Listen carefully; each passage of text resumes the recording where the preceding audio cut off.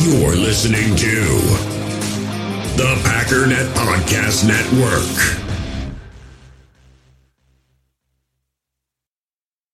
The longest field goal ever attempted is 76 yards. The longest field goal ever missed? Also 76 yards. Why bring this up? Because knowing your limits matters, both when you're kicking a field goal and when you gamble. Betting more than you're comfortable with is like trying a 70-yard field goal. It probably won't go well. So set a limit when you gamble and stick to it. Want more helpful tips like this? Go to keepitfunohio.com for games, quizzes, and lots of ways to keep your gambling from getting out of hand. You feel this nervousness on the phone there? Sir, I've been trying to make an urgent phone call up there. Well, I don't think it's something I want to do on an overseas phone. You gotta make some phone calls. Hang up the phone. Prank caller. Ladies and gentlemen, welcome to the Packernet After Dark, whatever it's called, thing. And yes, you're hearing my voice because, believe it or not, we got more voicemails, which means you all seem to like what it is we did. You want more of it. You're getting more of it. If you want to participate in the show, 608-501-0718 is the phone number to call. Put it in your phone, save it, so you'll never lose it ever again. Now, it is true that about 50% of the calls were from JJ again, so this is JJ's episode part 2. But we could also thank the fact that I somehow just missed a couple from the time before. So between JJ's calls, the 2 or so that I missed, and a handful more, we got ourselves a show, ladies and gentlemen. Once again, the regularity of the show is completely up in the air. It could be daily, could be weekly, could be never again. That's going to be entirely up to you. So if you want more, go ahead and call in. Post the number on a billboard, on a bathroom stall. Give it to your friends, your family, your cat. I don't care. But let's start off with one of the calls that I somehow inexplicably missed from before. I don't have a name. I don't have much else, but here we go. Let's get it started. Hello, Ryan. I just bet my Bears friend, who I work in the OR with, $50 that the Bears do not win more than 5 games this season. Just wanted to get your opinion on it. Thank you. So we had a similar question from Bruce yesterday or 2 days ago when we did the show about the Lions and how many games they're going to win. Right off the top of my head, I've kind of gone through this already. The Bears are going to really struggle to win 5 games. There's no question about it. Now, from the optimistic Bears fans' point of view, there's only one way that you can rationally see yourself getting. Well, there's 2 ways. Number one, I'm a Bears fan. I like the Bears. 5 wins is a garbage record. I don't think I have a garbage team, therefore, whatever. Not very in-depth. But I think if we're going to look at this rationally, you have to start with where were we last year and are we better or worse? Well, the Bears were 6-11 last year. So if we start with that and say that the Bears are worse, which I think they are, I don't know how you don't come up to 5 wins. I mean, the difference being it's a different schedule, so maybe you could say it's an easier schedule, therefore maybe it's going to be 6-ish again. I don't really know, but I think it's at least very reasonable to say that the Bears have regressed, right? And I've said this before, but Bears fans can talk all they want about, well, Khalil Mack really wasn't as impactful as he used to be. And, Akeem Hicks isn't the Akeem Hicks that we used to know and love. And Eddie Goldman hasn't been that good since and we can go down the line and make all the excuses we want. And all those offensive linemen that left didn't mean all that much. And Allen Robinson is Allen Robinson, but he didn't have that good of a year last year. So we can minimize the impact of these losses individually, but collectively, let's be completely honest. Your team is significantly worse. The offensive line got worse. The wide receivers are worse. Your pass rushers, your defensive line, linebackers, safeties, corners, you lost guys. And so the only thing you can hope for is that some of the guys that you have get better. And the biggest one, obviously, is Justin Fields. And that's where I think Bears fans are probably, if you're making a bet and they're betting they get more than 5, I mean, again, it's most likely probably just optimistic Bears fans saying you're an idiot Packer fan, we're not as bad as you think, blah, blah, blah. But if they're being even slightly rational and trying to think things through, the only thing that you can hang your hat on in terms of we're going to get to 6 again and not just be the absolute worst team in football is that Justin Fields will have a better year, and probably a lot of that has to do with the belief, which I think is a completely faulty belief that Bears fans have, that all of our issues were tied to our coach. He was the worst coach in history, and if we had even an adequate coach, he would have been able to figure out ways to get Justin Fields to look like a Hall of Fame quarterback and get this offense moving. And now that we got rid of that dead weight and brought in what the Packers have, because obviously what the Packers did offensively being as good as they have been isn't because of guys like Aaron Rodgers and Aaron Jones and Devontae Adams and the offensive line and all that. No, it's because of Matt LaFleur and his offensive scheme. And now we have that scheme, so we're going to be just as good as the Packers offense, so everything's just fine. Aaron Rodgers got his MVP not because he's an MVP quarterback, because of Matt LaFleur. Granted, there's a thread of truth to that, but it's still Aaron Rodgers is clearly on a separate plane. So there's a lot of delusion from Bears fans about things just automatically getting better. Now, that doesn't mean some things don't get better, but there's still a question of, is it going to get so much better that it compensates for how many things have gotten worse? If you just look at how many games you're expected to win, or I shouldn't say expected to win, but how many games the Bears are favorited in, I believe it right now is at 2. If everything goes as Vegas expects, the Bears are looking at 2 wins. Now, obviously, Vegas is not saying they think they're actually going to win 2 games, but that's where you're at right now. There are 2 games on the season, is my understanding, that you're expected to be the favorites. You're opening the season against the 49ers, a team, by the way, that is in the same situation as you, probably worse. They also don't have a quarterback, right? They've got a rookie that didn't even play last year because he was so bad. That team, with a quarterback with no experience, is opening up almost 7-point favorites over the Chicago Bears. So even if we remove the Justin Fields equation, your roster is so abysmally horrible that even if we call the quarterbacks equal, and I would give Justin Fields an edge over Trey Lance, 7-point underdogs, 6.5. But, it's crazy to me. That's a big number, man. And so just going through it, the 49ers, with the caveat that anything is possible, 49ers, clearly I'm taking the 49ers over the Bears. Packers, I'm clearly taking the Packers. Texans, iffy. They don't have much, but they seem to like Davis Mills a lot. I don't really know why, but he certainly showed more promise than Justin Fields did. And so it's kind of just 2 bad teams smashing into each other. The Giants, we can pretend that the Giants and Bears are both bad, and the Bears are probably better because we just love to hate the Giants. I think the Giants have a better roster. The Vikings are better. Commanders are clearly better. Patriots are miles better. The Cowboys are much better. The Dolphins are better.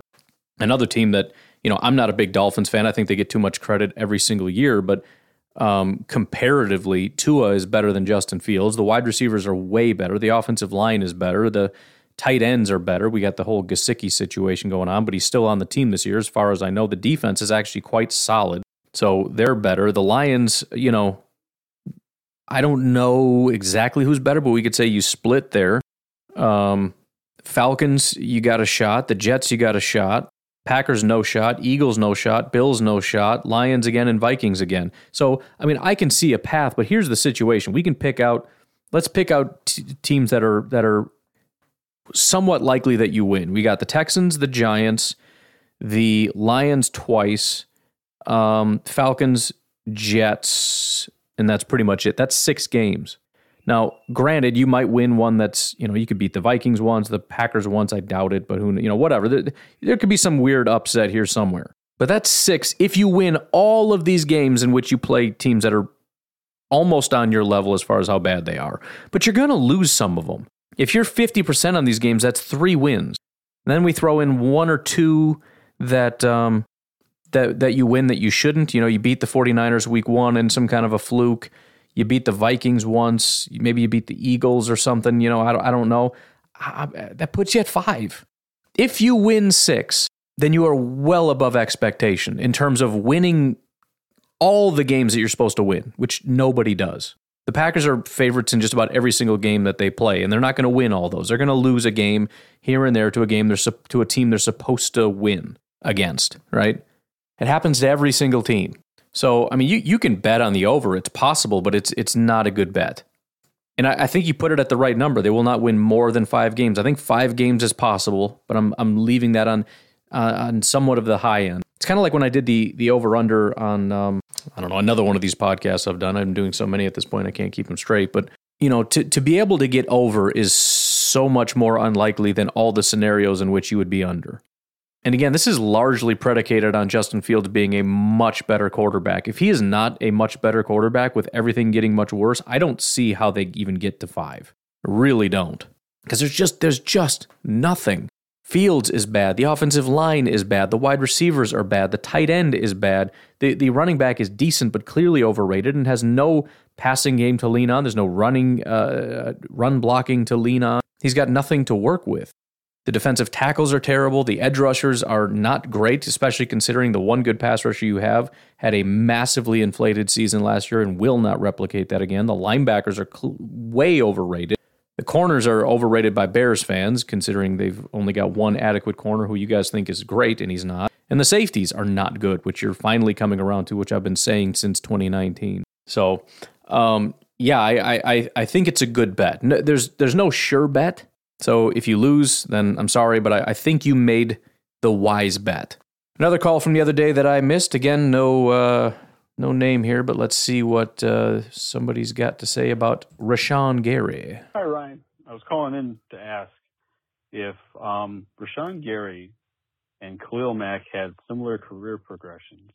I remember when I looked up Khalil Mack at the beginning of his trade deal going to the Chicago Bears, I remember thinking that immediately that he didn't have the highest sack totals, but he was considered a top-tier pass rusher. And I was wondering if there was any correlation because Rashawn Gary hasn't had a lot of sack conversions, but he has a high pressure rate. If there's any comparisons, I think it would be kind of cool to go over. Thanks.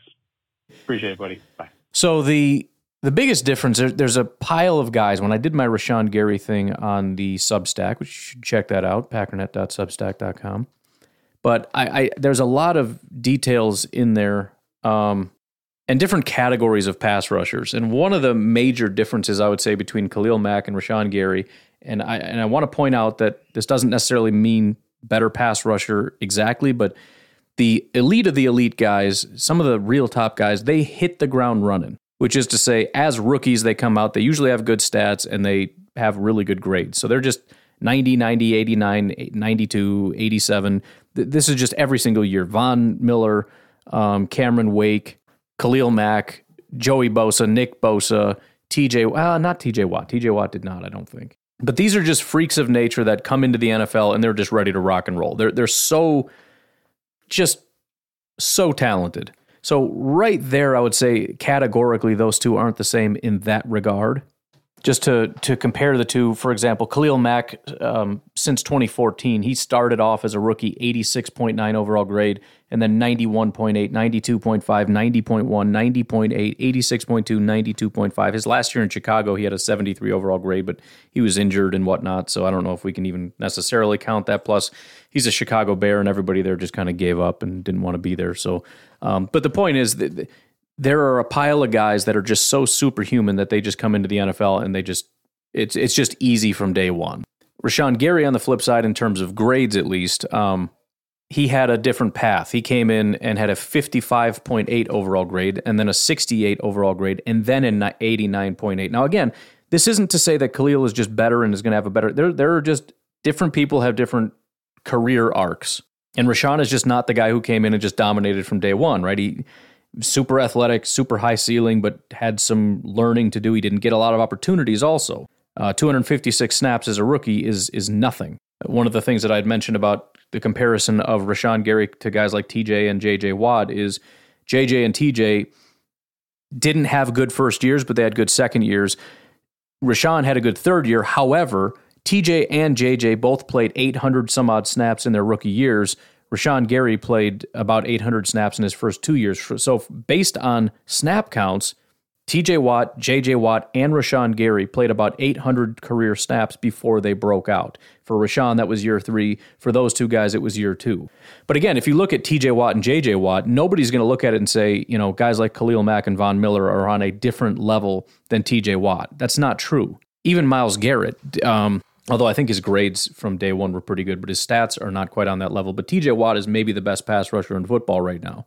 He didn't start off day one as a great pass rusher. So again, different categorically, but then how good their careers are from here is a separate category. Now, you are correct, however, about Rashawn Gary, about Khalil Mack maybe not being in year one the best pass rusher statistically. He had 54 pressures, 479 attempts, but only 4 sacks on the season.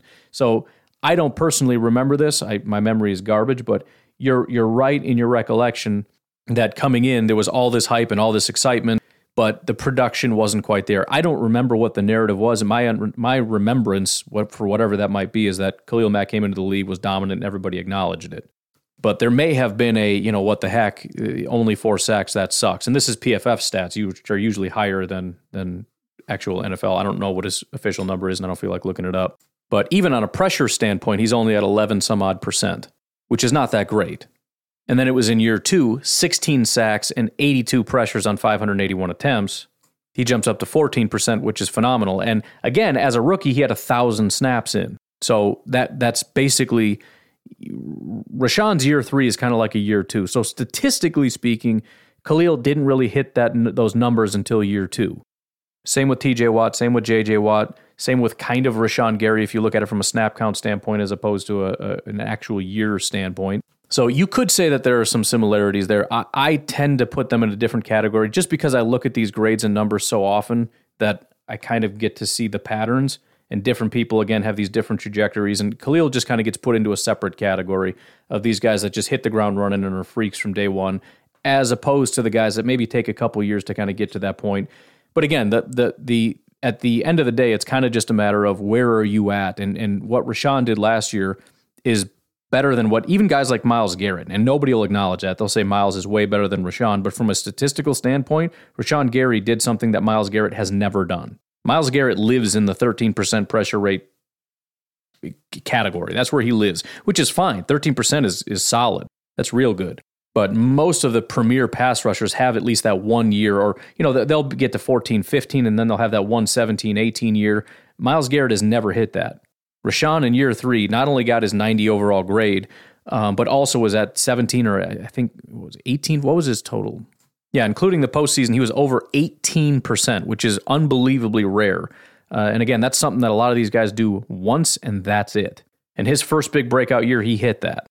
So pretty exclusive category there for him, even amongst guys like Khalil Mack, who maybe will have by the end of his career a better career than Rashawn Gary. We don't know that yet, but I don't even know if Khalil has had a year like that. I know the sacks weren't where we want them to be, but the pressures were through the roof. So I guess my answer is yes and no. There are some similarities. I see them as a little bit different, but there is that similarity at the very least.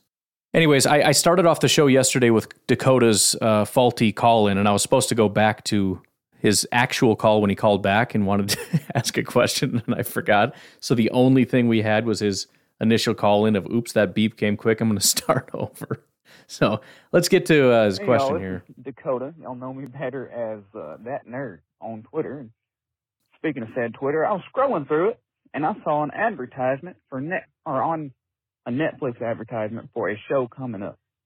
It's coming out August 12th. It has Jamie Foxx, Snoop Dogg, and another gentleman I can't quite recall at the moment. But it's called Day Shift, and they are hunting vampires. That's the whole point. And these vampires are creepy, too. One of them got shot, and they did this weird, body distortion like The Grudge, and then they stood up, and, yeah, it was a whole thing. So I don't do scary movies. That was kind of creepy. I don't do creepy movies, but there's nothing on this planet I want to see more than Snoop Dogg hunting vampires. So I guess my question to y'all is, I know Ryan has this thing with Stranger Things at the moment. I just imagine Clayton watches documentaries all day, and I don't know, maybe JJ does the Dr. Squatch commercials on repeat. What things would y'all like to watch? I'm here listening. Y'all have a nice one. All right. There is a lot there, and I understand the question is to somehow move off the Snoop Dogg thing, but I'm absolutely not going to do that. I've never heard of that. Let me Google it real quick, just because. Actually, you know what? I'm not going to Google it. I'm just going to trust everything you're telling me is true, and I'm just going to run with it, just because I don't want to be heartbroken and find out that you're wrong. My first thought upon hearing that is that sounds like the worst thing ever. I've seen Snoop Dogg in a movie before. He was in a wheelchair and he was running away from Denzel Washington. That's the extent of my understanding of Snoop Dogg. And Jamie Foxx, and they're hunting vampire. I'm trying to figure, is this like a satire? But you said it's creepy and like actually like a thing. Whose idea? What? Okay. First of all, Snoop Dogg does not seem like the vampire hunting type. Maybe if it was a zombie movie, because let's be honest, the only thing anybody knows about Snoop Dogg, and we can pretend we know him as a musical person, it's that he smokes a lot of weed. right? That is what we know Snoop Dogg as. You can pretend you're dropping it like it's hot all you want. This dude, all I picture is him just sitting in a dark room in a daze. So again, maybe if it's a zombie movie, and I'm talking like Night of the Living Dead zombies, not like the running zombies. I'm talking about the really slow, because he fits in that environment. And by the way, he'd make a better zombie than a zombie hunter because just his disposition and whatnot, being stoned all the time. But at least that way it would be like, they're moving slow and he's moving slow, and it's kind of it's like a zombie fighting a zombie kind of thing. Could almost be kind of like a funny thing with, a group of stoners against some of the Night of the Living Dead zombies. And, you could maybe do something with, but vampires aren't slow. They're I don't know what they are, I guess, but, they can move quick. They're intelligent, and plus Snoop just seems more of like a bee, like you don't bother me, I won't bother you kind of thing. And so it would be easy enough for the vampires to just be like, I'm just not going to mess with Snoop Dogg, who apparently is a freaking vampire hunter. I don't know how that came to be. But like, I'll just leave him alone and he'll leave us alone because he doesn't care. It sounds like the worst show I've ever heard in my life. That, I'll give it a shot. When did he say it's coming out? August 12th. Okay, well, whatever. By the way, I thought isn't the vampire thing done with? Like that was real big for a while, where everything was vampires. What was that, like 2010 or something, 2005? I don't know. There was a time when every single thing was vampires and it was all stupid. But it was at least 10 years ago. What are we doing with vampires now? I thought are we moving, because we moved on to zombies and then everything became zombies. Are we going back to vampires? I don't know what's going on. Anyways, getting to your question.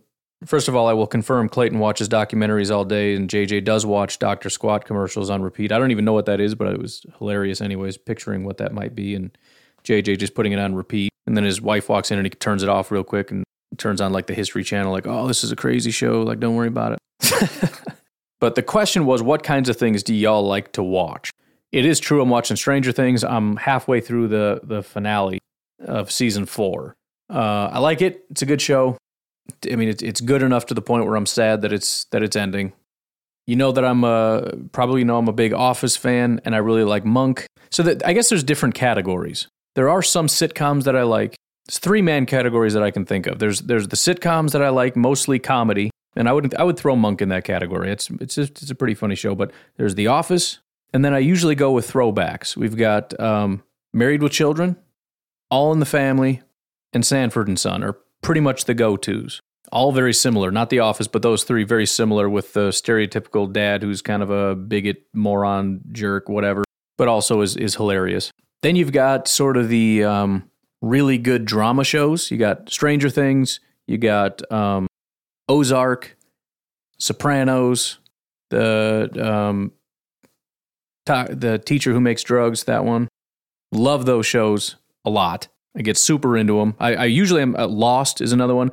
Usually I'm very late to them. Everyone's like, oh, it's the best show in the world. Even Stranger Things, like I kind of heard, I would like Google like what are the best shows, and that would pop up, and I'd be like, I don't know, it sounds stupid. And then finally, I think it was after it was before I talked to JJ. I don't know, but it's like, fine, I'll watch Stupid Straight. Oh, it's because my daughter really wanted to watch it, and I was going to check out the first episode. Anyways, I'm like, all right, I'll finally watch it. That's how it is with all these shows. Every single one of them, it's like, that sounds stupid, I'm not going to watch it. Lost was like 5 years after that came out, I watched it. So I get into those, but I'm always really slow to come around to it because it just doesn't sound interesting. But it just always is. I mean, it's number 1 and everyone in the world is obsessed with it for a reason. I think Ozark was the first one that I was like, yeah, that sounds cool, I want to watch it. And then I did, and it was. But then the other final category, when there's just really nothing else going on that I generally want to watch, is reality TV. I dig it. It's also the one category that my wife and I both like. There's a couple that we don't like. She's a little bit more on like the America's Got Talent side. I'm not as much, although when I watch it with her, I get into it, but I would never choose it by myself. I'm a little bit more on the darker intervention, 300-pound life or whatever that is, 600, 500-pound, whatever it is, pound life. Yeah, 300-pound life is like my life. The 600-pound life is the show where people are in much more serious problems. But I'll tell you this. I just recently found out that my television, I don't know if it's like Samsung or whatever, there's like a Samsung TV thing on there, and they have their own channels and stuff, and you flip through. There is a Hell's Kitchen channel that just plays Hell's Kitchen 24/7. I have burned that channel out, man. That is one of my favorite shows, and I just watch it constantly. So Hell's Kitchen, Hoarders, those are probably the two big ones right there. Hoarders is the one that kind of like my wife and I probably like the most together. So we'll check that one out. So that's it. Those are the categories. By the way, I absolutely need recommendations for more of the Stranger Things type shows. Those types of things, I know they're out there. They're really good. And I'm going to hear it. You're going to tell me and I'm going to be like, I don't know, it sounds stupid. I don't want to get invested because it's such an investment and it's like, it sounds dumb. You got to tell me about it. You got to convince me. You got to tell me to just sit down and watch it because I like I said, this is the last episode of Stranger Things and I'm halfway through it. And when it's done, I have nothing but Hell's Kitchen. And I don't want to spend my life watching Hell's Kitchen. I want to get invested in a really awesome show. So I need recommendations. Call the number. Tell me some recommendations. 608-501-0718. Getting to our next caller. Caller, you're on with Jack the Ripper. I have no idea what that's supposed to mean. Just the first thing that popped into my head was a British serial killer. But let's see what Mr. Yankee New Yorker has to say. Yeah, Ryan, I heard your overnight show. This is, you might know me from my 2 emails to Clayton the other night. I'm a Yankee New Yorker. I discussed you being more critical of Rodgers than he is. I'm on your side on that one, by the way. And I'd asked about Will Fuller being available and maybe doing a deal like Sammy Watkins. So anyway, this is Yankee New Yorker, and I do love your show, and I like Clayton's show a lot too. So I just agree with you more on Rodgers. So if you want to use this on air, you can. Thanks a lot, man. Bill from New York. Yankee New Yorker. Tell Clayton. Thanks. Flattery will always work on this show, by the way. I like you better than Clayton. That's at least how I heard him say it. I don't know the exact phrasing, but it was essentially that. I've always been a big Will Fuller fan. I think Will Fuller is, and I addressed this, I don't know, a day or two ago. There are always these things that either I want or the fans at large want or both or whatever that just seem to make sense. Oh, it was when I was talking about linebacker yesterday, talking about Chris Barnes in comparison to, you know, the smaller, faster line. Everybody wants this small, speedy coverage linebacker, and the Packers keep getting these other guys. And you kind of get to the point where you recognize this is what the Packers want, this is what the Packers don't want, and you got to just get over it, right? This is just what it is. Will Fuller kind of falls into that category for me, although there was some talk about possibly Matt LaFleur liking and wanting Will Fuller or whatever, but he's just one of those guys that every time the cycle comes around, we talk about it, we think about it, we look at how it would be a great fit and all that, and the Packers just never seem to pull the trigger on it. And I think at this point, you got to realize that Will Fuller's cost is going to be very, very low. And so I guess there's 2 ways to look at the question. Number one, will the Packers do it? And I think the answer to that is probably no. I think they're comfortable with it the way that it is. And then the second way to look at it is, what do I think personally? I think I'll sympathize with the Packers that they are in a really tough spot. Partially, it's a spot they put themselves in, but it just is what it is. The complication is we have so many unknowns, and you can look at it through a pessimistic lens and say none of this is going to work out positively, and so we need to go out and try to fix these issues. So we have Allen Lazard, who is one type of wide receiver. We have Randall Cobb, who's another type of receiver. And we don't really know what we have in Sammy Watkins. But Will Fuller is sort of that speed guy on the outside. So at the very least, you can say you got Lazard, who's your big X receiver, kind of maybe. I don't know. Maybe Sammy Watkins can take that spot from him. You got Randall Cobb, who's your slot guy, and Will Fuller will be your speed guy down the sideline. The complication is we have a lot of young guys, and we're kind of just giving up on all of them, right? When we went and got Randall Cobb, we kind of doomed Amari Rodgers. He was not going to get a lot of playing time. He was not going to get a lot of experience, and it ended up stunting his growth, whatever that growth may be. If you go out and get Will Fuller, you're stunting Christian Watson's growth, which puts you in a situation where either Will Fuller is on the field all the time and Christian Watson ends up sitting on the bench because we already got that guy, or Christian Watson wins the job, Will Fuller doesn't play very much, and it was a waste of time, energy, and money to bring him in. It ends up being a lose-lose situation, and so the Packers seem to be in a position of saying, this is what we have, we're going to trust it, we're going to run with it. And if things get super dire, Fuller might be available later on, and we can look to invest into that, whether it be injury issues or just everybody sucks issues or whatever. Maybe a guy like Julio will still be out there. There will be options when that time comes, but for the time being, I think this is what it is. And whether or not I agree with that, I don't know. But I understand the complication with it, and I also understand the desire to say, let's just solve the problem. Rather than saying we might have a solution to the problem, let's just solve the problem and not worry about it. And it would be better to, bring in Fuller, and Christian Watson ends up being this elite player, and we didn't need Fuller to begin with. Aw, shucks. Darn, we have too many good wide receivers. I think I generally understand that, but I also just understand that that's not how the Packers do things. That's not how a lot of teams do things, but also it's kind of becomes an impossibility when you look at how many positions you would have to do that for. I mean, starting with quarterback, why don't we go get a veteran quarterback just in case? Because, Jordan Love probably can't step in, and even if he can, whatever. If Rodgers goes down, we need a solution. Probably don't need to do that with running back, but offensive line, why not, right? Let's go get an offensive tackle. Apparently a deal has not been done with Orlando Brown. Go get him, man. Just go pay the guy. Why not? We'll eventually move on from David Bakhtiari. We don't have Elton Jenkins for the first maybe half of a season. So, maybe there's a point at which we have 3 really good offensive tackles. Aw, shucks, oh well. Same with guard, same with center. We don't have another center if Josh Myers goes down. And on top of that, we don't even know if Josh Myers is any good. Rather than waiting to find out, why don't we just solve the problem? You could say the same thing with guard. You can say the same thing with tight end. Maybe Tunyon will be great.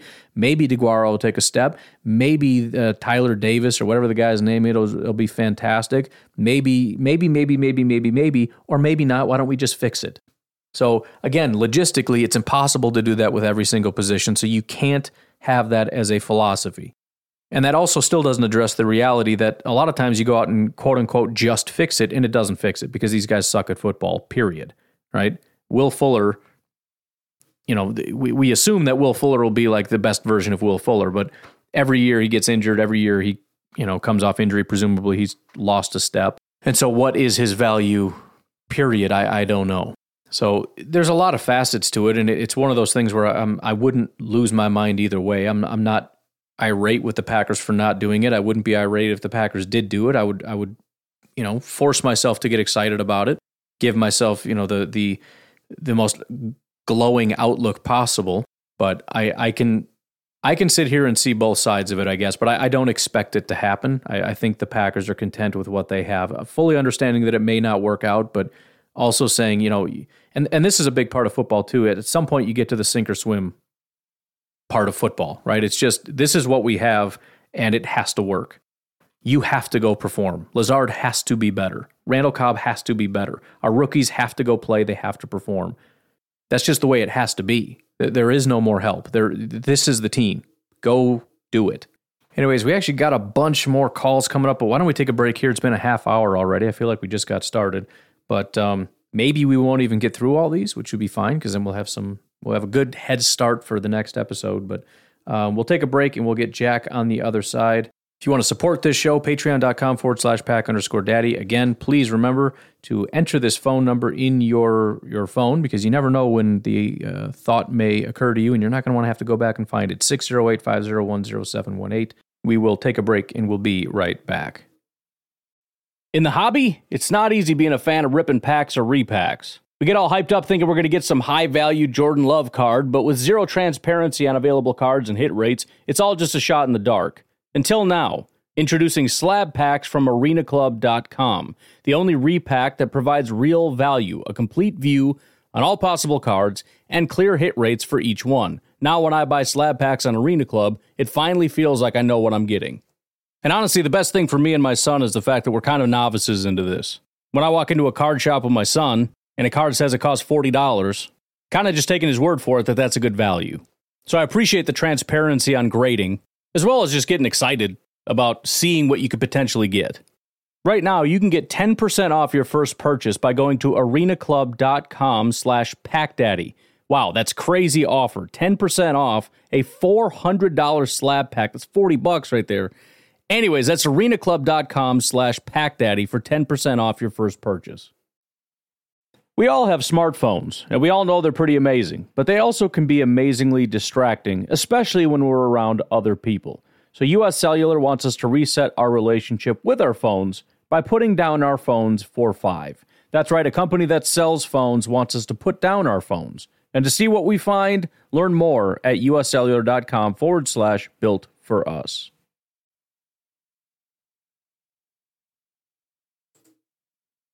Hi, Ryan. This is Jack calling in with somewhat of a more research-intensive question, but I just wanted to give you some ideas considering how deep into the offseason we are at this point.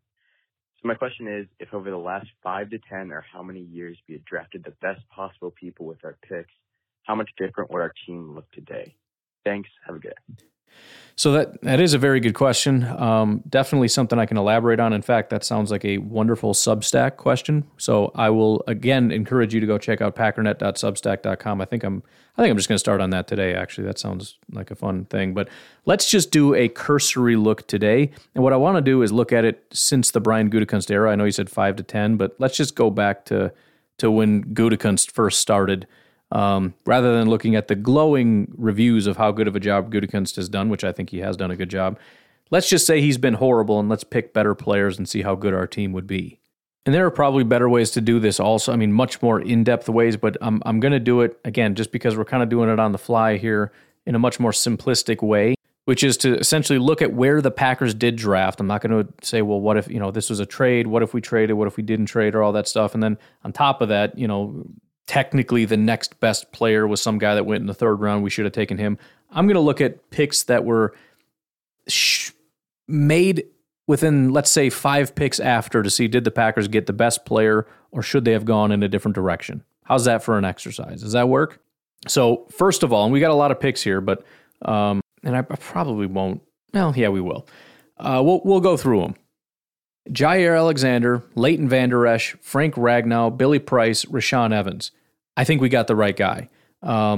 Billy Price is solid. Frank Ragnow would be the only real competition, maybe the best center in all of football. But again, you cannot underestimate the value of a true lockdown corner. Now, the only caveat would be, do we know Jair is going to be the best? Maybe he regresses. Frank, we know. Whatever. I'm sticking with Jair. Next up, we got Josh Jackson, Breeland Speaks, Christian Kirk, Uchenna Nwosu, or Dallas Goedert. Definitely missed on just about every single one of these. I'm not positive where Nwosu's at. Speaks, I think, is somewhat of maybe like a edge 3 type of guy. But Christian Kirk and Dallas Goedert would be much better additions. Clearly, Dallas Goedert would be probably my pick. I mean, I like Christian Kirk. He just got paid $1 billion, but I think he's overpaid. Dallas is one of the best tight ends in football right now. Also kind of speaks to the Packers not really investing a lot in tight end, and we have missed. This is an area where the Packers are just not going to do that. I've never seen them do that, take a tight end this early, but it's a clear example of, man, I wish we would have, because we would have a elite tight end right now. So swing and a miss on that one. Oren Burks, Joseph Noteboom, Dedrin Sanat, Taquan Smith, Chukwuma Okorafor. Oren Burks obviously isn't panning out, but you're not hearing, and I'm not going to look up every single one of these players, but the only reason why I wanted to look at kind of all of these is just to, off the top of your head, did we really miss out on super elite players? Traquan Smith can play football. There's no doubt, and I would take him over Oren Burks. Obviously, probably take most of these guys, but we're not talking about Julio Jones here. Jamon Moore, Chase Edmonds, Jonathan Franklin Myers, Marquise Haynes, and Dalton Schultz. Hilariously, Dalton Schultz is the other tight end that that we've been talking kind of a lot about. And again, we missed out on a tight end. We went with wide receiver Jamon Moore. We should have taken a tight end. I'll be curious as we continue on, and maybe I won't go to the 5th and 6th round and all that stuff. I don't know, but It will be interesting to keep track of how many times there were really good tight ends available and we missed out on them. My thought is there's not that many good tight ends generally, so we usually don't miss out on them. But yeah, very shortly after we pick, a tight end goes that is a very good tight end, and Dalton Schultz is another one of them. Shortly after we took Cole Madison, comparisons would be R.J. McIntosh, Maurice Hurst, Shaquem Griffin, DJ Reed. DJ Reed is not horrible. Shaquem Griffin, I don't think, was terrible. Maurice Hurst was not terrible. So probably a pretty big swing and a miss on that one as well. Then in the 5th round, we were within 5 picks of each other. We had J.K. Scott, then Jonathan Townsend, then MVS, then Damian Ratley, and John Kelly. In fact, we keep going. Duke Ejiofor, Christian Sam, Perry Nickerson, Fuller Runcie, Fatou Kassi. Bottom line is, in that whole span, the only guys that were really worth anything are MVS and maybe J.K. Scott. I don't know. I like J.K. Scott. Nobody else does. But to be able to hit back, I mean, the point is I can keep on reading and there's just nobody. At this level of the draft, it doesn't really matter. Even in round 6, Equanimeous St. Brown, you look at it and say, what a garbage pick. Was it, though? Compared to who? Braxton Berrios, Cornell Armstrong, Jordan Thomas, Greg Senat, Colby Gossett, Peter Colombayi. There's just nobody here. So the fact that the guy played and is on a team and is starting is better than basically everybody else. So I would say based on the 2018 draft, just very, very cursory overlook, we missed out on some weapons.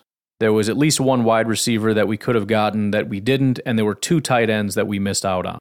Moving on to 2019, we took Rashawn Gary was our first pick that year. The other picks were Christian Wilson, Chris Lindstrom, Dwayne Haskins, and Brian Burns. We did get the right guy. It was assumed that Brian Burns would be better. He has definitely not been. Christian Wilkins is solid, but the other good thing especially about the early picks is even if there are other hits, if you get a hit at guard like Chris Lindstrom, tackle like Christian Wilkins, which is valuable, aside from quarterback, you're not going to find quarterback and cornerback. You're not going to find too much more than pass rusher or tackle or whatever. Which is why the Packers regularly are looking at quarterback, edge rusher, cornerback. They're taking the most valuable positions for a reason. They want the most value, and there's an upper end value to a guard that you cannot get any higher than. There isn't a guard in football that will be as valuable as Rashawn Gary if he hits his full potential for an extended period of time. Darnell Savage, Andre Dillard, Titus Howard, Josh Jacobs, and Hollywood Brown. I think that puts it in somewhat of a positive light because none of those guys, Dillard might be okay. Not positive what Titus Howard is up to. Josh Jacobs is a running back, so I don't super care. I mean, he's solid, but whatever. And Hollywood Brown is pretty mediocre. So, would it be better if we got an Andre Dillard? Yeah, probably, although we don't really need him at this point. Who would I just straight up trade him for? Based on the team that we have, I think Dillard would be the only one. But I'm good with Savage because the problem is, would you trade Savage for Dillard? You're getting a third tackle, and now you don't have a safety. So I think I'm good with what we've got. After that, it was Elton Jenkins, Jawan Williams, Greedy Williams, Marquise Blair, and Eric McCoy. I haven't even heard of any of these guys since that time. I don't know if any of these guys are playing, and if so, how much. I think Greedy Williams kind of fell off real early. Jawan Williams, I've heard nothing about. Marquise Blair and Eric McCoy, I've heard nothing about. So that was absolutely knocked it out of the park. Round 3, Jay Sternberger, Terry McLaurin, Chase Winovich, Michael Dieter, and David Long. That's an easy one. Jay Sternberger for Terry McLaurin would be massive, and we would have a very good wide receiver instead of Jay Sternberger. So that sucks. After that, Kingsley Keke, Andrew Van Ginkel, Kadri Olesen, Rosh Pierschbacher, and Jordan Scarlett. I mean, I don't want any of them, so kind of a miss, but not, in terms of how much would our team be better, not very. Kadar Holman, Ty Johnson, Jawan Winfrey, kind of hilarious. David Long or Drew Forbes. Well, we could trade for Jawan Winfrey, except he's already, don't need to do that. I guess we'll stick with what we got. Dexter Williams, Xavier Crawford, Blason Austin, Trace McSorley, Tim Harris. Dexter isn't on the team right now. In fact, he's crushing it over at some other league. But I still wouldn't trade him because I don't know what any of these other guys are doing, and I was glad Dexter was on our team for the time that he was. So what did we really miss out on in 2019? Not a lot. I mean, the biggest one, obviously, is Terry McLaurin. So again, weapons. And this is a case where we took a tight end, and we shouldn't have. So we've missed out on 2 wide receivers and 2 tight ends, I would say, over the last 2 years. In 2020, Jordan Love, Jordan Brooks, Patrick Queen, Isaiah Wilson, and Noah Igbenogany. I know this is one of the most hated picks in Packers history, but I certainly don't want Jordan Brooks or Patrick Queen at all. And you can sit here and say, well, it'd be better than Jordan Love all you want. I don't care. I don't want them, and I'm not trading them because that's garbage. Isaiah Wilson, the Tennessee Titans tackle, isn't that the guy that got in all kinds of trouble? Pretty sure. And then Noah Igbenogany, the corner. I mean, I guess, man, if you want, I don't know what he's doing right now. I haven't really heard his name. I know he's not killing it out there, but if you just absolutely hate Jordan Love and want him off the team and don't believe that there's any chance he could ever be a quality quarterback, then I guess go get some second-rate corner. I don't know. A.J. Dillon, Willie Gay, Jeremy Chin, Logan Wilson, Antonio Gibson. I know Panthers fans love Jeremy Chin, but I'm not giving up A.J. Dillon for nothing, so I'm keeping that. Josiah DeGuara, McTelvin Agim, Lucas Niang, Jacob Phillips, Malik Harrison. Again, a lot of people not big fans of Josiah DeGuara, but I don't know a single thing about McTelvin Agim. Lucas Niang, I think he might be doing okay. Maybe that would be a trade, but nothing super massive here, and I like Josiah, so I'll probably keep him. Again, another tackle that you could maybe trade for, but don't super need. Kamal Martin, KJ Osborne, Mike Dana, Justin Stranad, and Bradley and I don't know, maybe Bradley and the pass rusher for Dallas, but it doesn't really matter. I mean, trade for anybody you want. If you can find a guy that's still playing, I guess go get him, but we're not missing out for much there. John Runyon, Robert Windsor, Khalil Davis, Justin Herron, Sean Bradley. I'm keeping Runyon. Jake Hansen, Simon Stepniak, Prince Tega Wanogo, Isaiah Rogers, Desmond Patman, Jordan Glasgow. I mean, we got a backup center out of this group, but who would I trade them for? I don't know. I don't know what any of these guys are doing. So really not much here. I don't see anybody in the 7th round that's doing anything. So what did we miss out on in 2020? Based on the way we're doing this, not much. In terms of like majorly improving our team, pretty much nothing.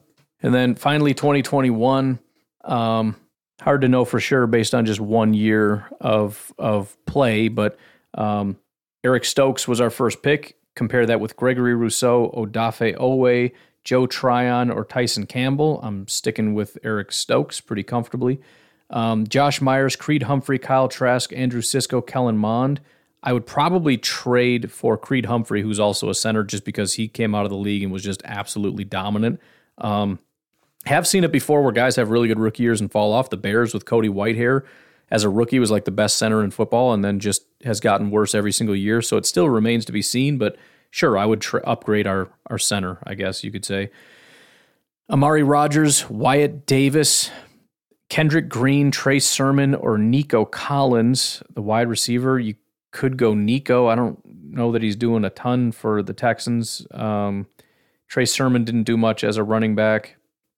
Kendrick Green, I don't know anything about for the Steelers. Wyatt Davis, the offensive guard for the Minnesota Vikings. I don't know. I'm comfortable letting it ride with Amari, but you do whatever you want to do, I guess. Royce Newman was our starting offensive lineman all year, so that's pretty solid. But potential replacements, Tyree Gillespie, Josh Kando, Luke Farrell, Jamie Sherwood. I'm going to stick with Royce. TJ Slayton, Ernest Brown, Jason Pinnock, KJ Britt, and Cameron McGrone. I'm going to stick with TJ Slayton.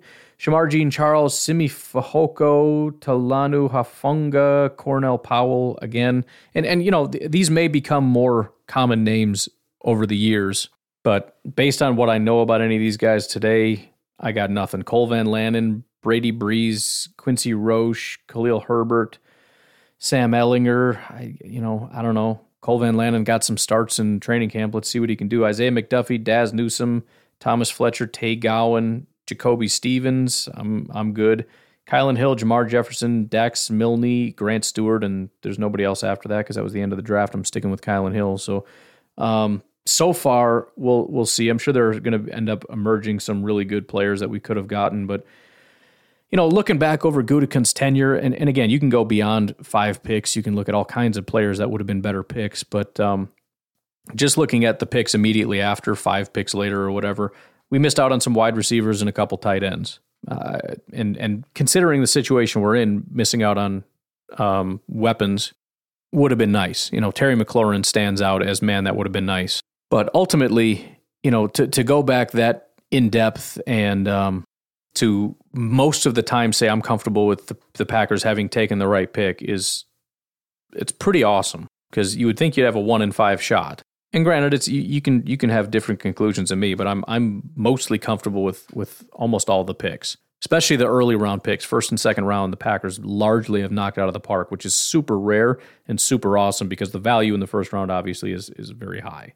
Anyways, let's rip through JJ's 3 calls, and then we're going to call it a day. But he was having himself an emotional moment here where he would. Well, you'll see what happens here. This is JJ. I'm calling in to say I can't believe what you did to me on the first episode of the Packer Night podcast, which is a stupid name. You're stupid. Completely unfair, unreasonable. I don't smell. Aaron smells. And I also just need to state for the record, I love our listeners. Most of them. Some of them are mean, but most of them are very, very intelligent. And I think that any one of our listeners would make a better podcast host because they're nice to me. Better than you? Them, not very many of them. Probably. Most of them are mean to me. But the nice ones would be great podcast hosts. And they're all very smart. And Bruce is extremely smart. And I would never pay Bruce because I'm poor and I don't have money. And also, I want it to be known that I was not drunk when I called in last time. Many people said that I sounded drunk and made fun of the way I sounded. And I have recorded 250 podcast episodes so far. There's a wealth of audio samples of what my voice sounds like. So if you're saying, wow, I didn't know your voice sounded like that, then you're just saying that you don't listen to my podcast, and that hurts my feelings even more. So I just am hurt and offended, and I think that this is the worst podcast idea ever. So I don't think that the anti-JJ podcast idea is a good one, and you should never do it again, ever. So this is how it began. This was JJ listened to it and was not happy to hear that he was the butt of like one joke, although Bruce came to his defense and said he's better than me. So it started off with despair, and then as the grieving went away, he somewhat changed his tune. This is JJ. I've had a change of heart. If we're going to accept donations that will go into my pocket, then I am very much in favor of a podcast that trashes JJ. But Aaron still smells. So to be fair, when we did our live streams, there was regular trashing of JJ, and I don't know why, but there was somewhat of an understood thing that you would send in a donation prior to trashing JJ. So we may have to set up a fund.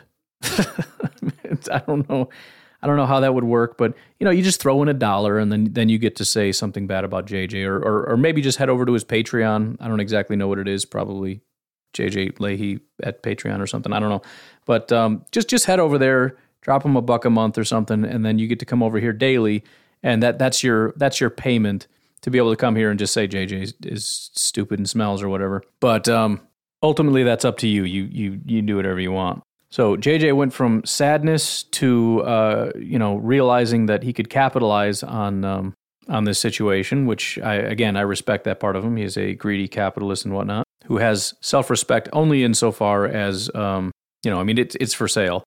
And then comes the anger. I don't know about the stages of grief or whatever, but he's going through all of them right here. I just think it's time that Clayton gets some trashing too. Because nobody ever makes fun of his over-the-top hillbilly accent. He's got this like fake, super nice guy exterior. He's like trying to, lure you in with like, oh, I got some delicious sweet tea for you, and I got a banjo right here. And then you get in a little bit closer, and your roadhouse kicks you in the head and lectures you about Packers history. I mean, come on, what's up with that? I will say there might be something to that. There's no question there's something about that Southern hospitality thing, not hospitality. So endearing, and it's you listen to him and you're like, that's a good guy right there. You don't know why, he didn't do anything. It's the same reason you listen to a British guy and you're like, that guy's smart as heck. He could not like London British. Those guys sound not super smart, but like the not the Cockney, but the, what is it, elevated something or another? Is it LP or EP or something? I think it's EP. Elevated EP? I don't remember. You just like that person is super smart. They might be a complete idiot, but it doesn't matter. However, again, if you watch the live stream with us, when Roadhouse came up, and we can joke about it, but look in that man's eyes. There is a dark side to Clayton. There is. I mean, he went from like everybody's best friend to literally going and getting rifles and pointing them at us. Now, granted, we weren't there with him. It was he pointed it at his own computer, which, is weird in its own right. But it makes you wonder. Maybe that's just like a Southern thing in general, Like there's that sweet thing that just lays on top. But when you crack past the politeness, when you cross the line, for Clayton, that's Roadhouse. But whatever that line is, you're in trouble. I don't know. I don't live down there. I don't know how it works. But I would just say tread lightly with Clayton, man. Nicest guy you'll ever meet, but I think if you cross him, I think you're going to have some problems. I don't know that. I'm kind of making that up on the fly. And if Clayton's offended by me saying this, I just want it known that JJ started it. He should be the one that is blamed for this entire segment. But I am honestly shocked that we are an hour into this. I have to get going. My family actually thought the plan was to go to the fair. I have not gotten any angry text messages of, excuse me, we got to get going. But I do have to get going. So you guys have yourselves a fantastic day. We've got 2 phone calls sitting here. That's not going to be enough for a full show, so make sure you call in. If you do, we'll have another one scheduled for tonight or tomorrow night. But either way, you guys have a great day. I'll talk to you tomorrow. Bye-bye.